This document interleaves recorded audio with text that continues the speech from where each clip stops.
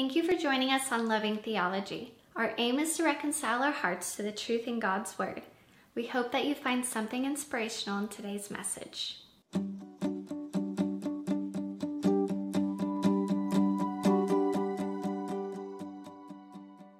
Hi everybody, I'm Joseph Walter, and today I wanted to share my gift for Father's Day. Now about a month ago on Mother's Day, we shared a little bit of our story of the miscarriages that we've had and our own struggle with fertility. And in that story, we also said Happy Mother's Day to those who've struggled to conceive.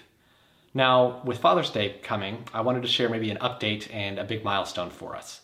That is that my daughter Evie has been born recently, and we're very excited to have her at home. But the road in bringing her here has been bumpy, to say the least. And as we look back on that story and look back on that journey, it gave us sort of a renewed heart and a renewed passion and a desire to help those who've been on a similar journey to this, struggling to conceive.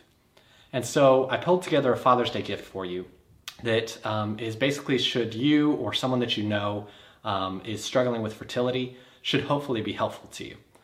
But before I give that gift, I wanted to maybe tell you a little bit more about the story behind it. Whenever Monica and I were first married in 2015, she got a preliminary diagnosis of PCOS. That's a hormone disorder that can cause reduced fertility. Since we both wanted a big family, this diagnosis was a little bit overwhelming. And because I was a new husband, I wanted to give Monica some hope, as well as give myself some hope. So immediately I went to work on researching all of the various ways that a couple can address fertility challenges. And whether it was medications or procedures or just general things that you can do, I wanted to understand it all so that we could navigate our way through this process. Now, as I did that, I was surprised to find out that many of those methods also carry with them a risk to the lives that are conceived in the process. And being a hopeful dad, that was particularly important to me. My innate desire was to protect any children that were conceived as we went through this. So I made it my mission to understand these risks and find a way to navigate through them so that we could do just that.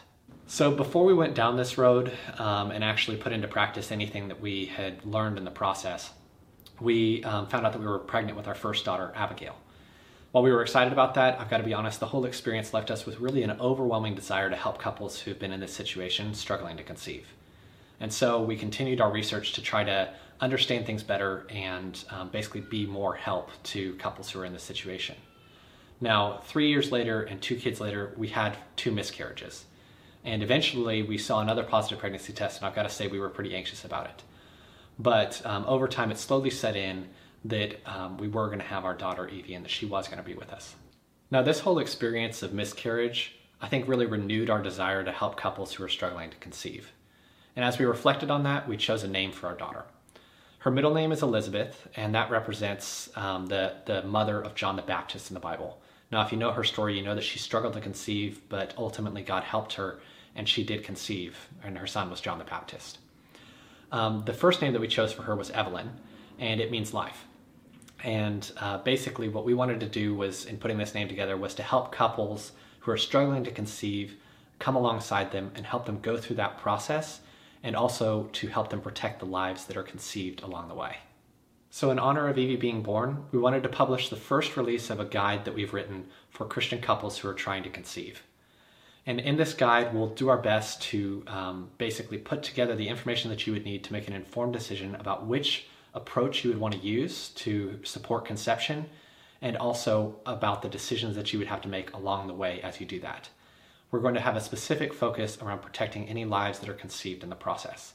And we wanted this to be our gift to you for Father's Day. So in this guide, we'll talk about some of the questions that we had along our journey, and I imagine some of the questions that you might have if you're on that journey as well, struggling to conceive. Questions like, why is it so hard to conceive? And where is God in this process? We'll also try to give some very practical information about all of the various ways that we can support conception. Now, this guide represents a small part of the over 60 pages that we've written on the topic and the several years that have gone into researching it.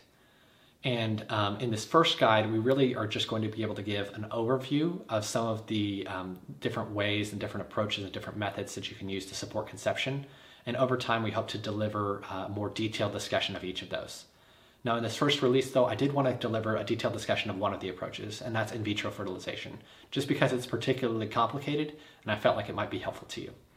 Now, you can find that guide at our website, which is lovingtheology.com, or we'll put a link in the description below so that you can find it more easily. If you would like more content, don't forget to subscribe to our podcast. You can also find videos of our content on the Loving Theology YouTube channel. Visit us at lovingtheology.com to find all of our posts and links to our references. You can also subscribe to our email at our website or follow us on Instagram or Facebook. Thanks again for joining us.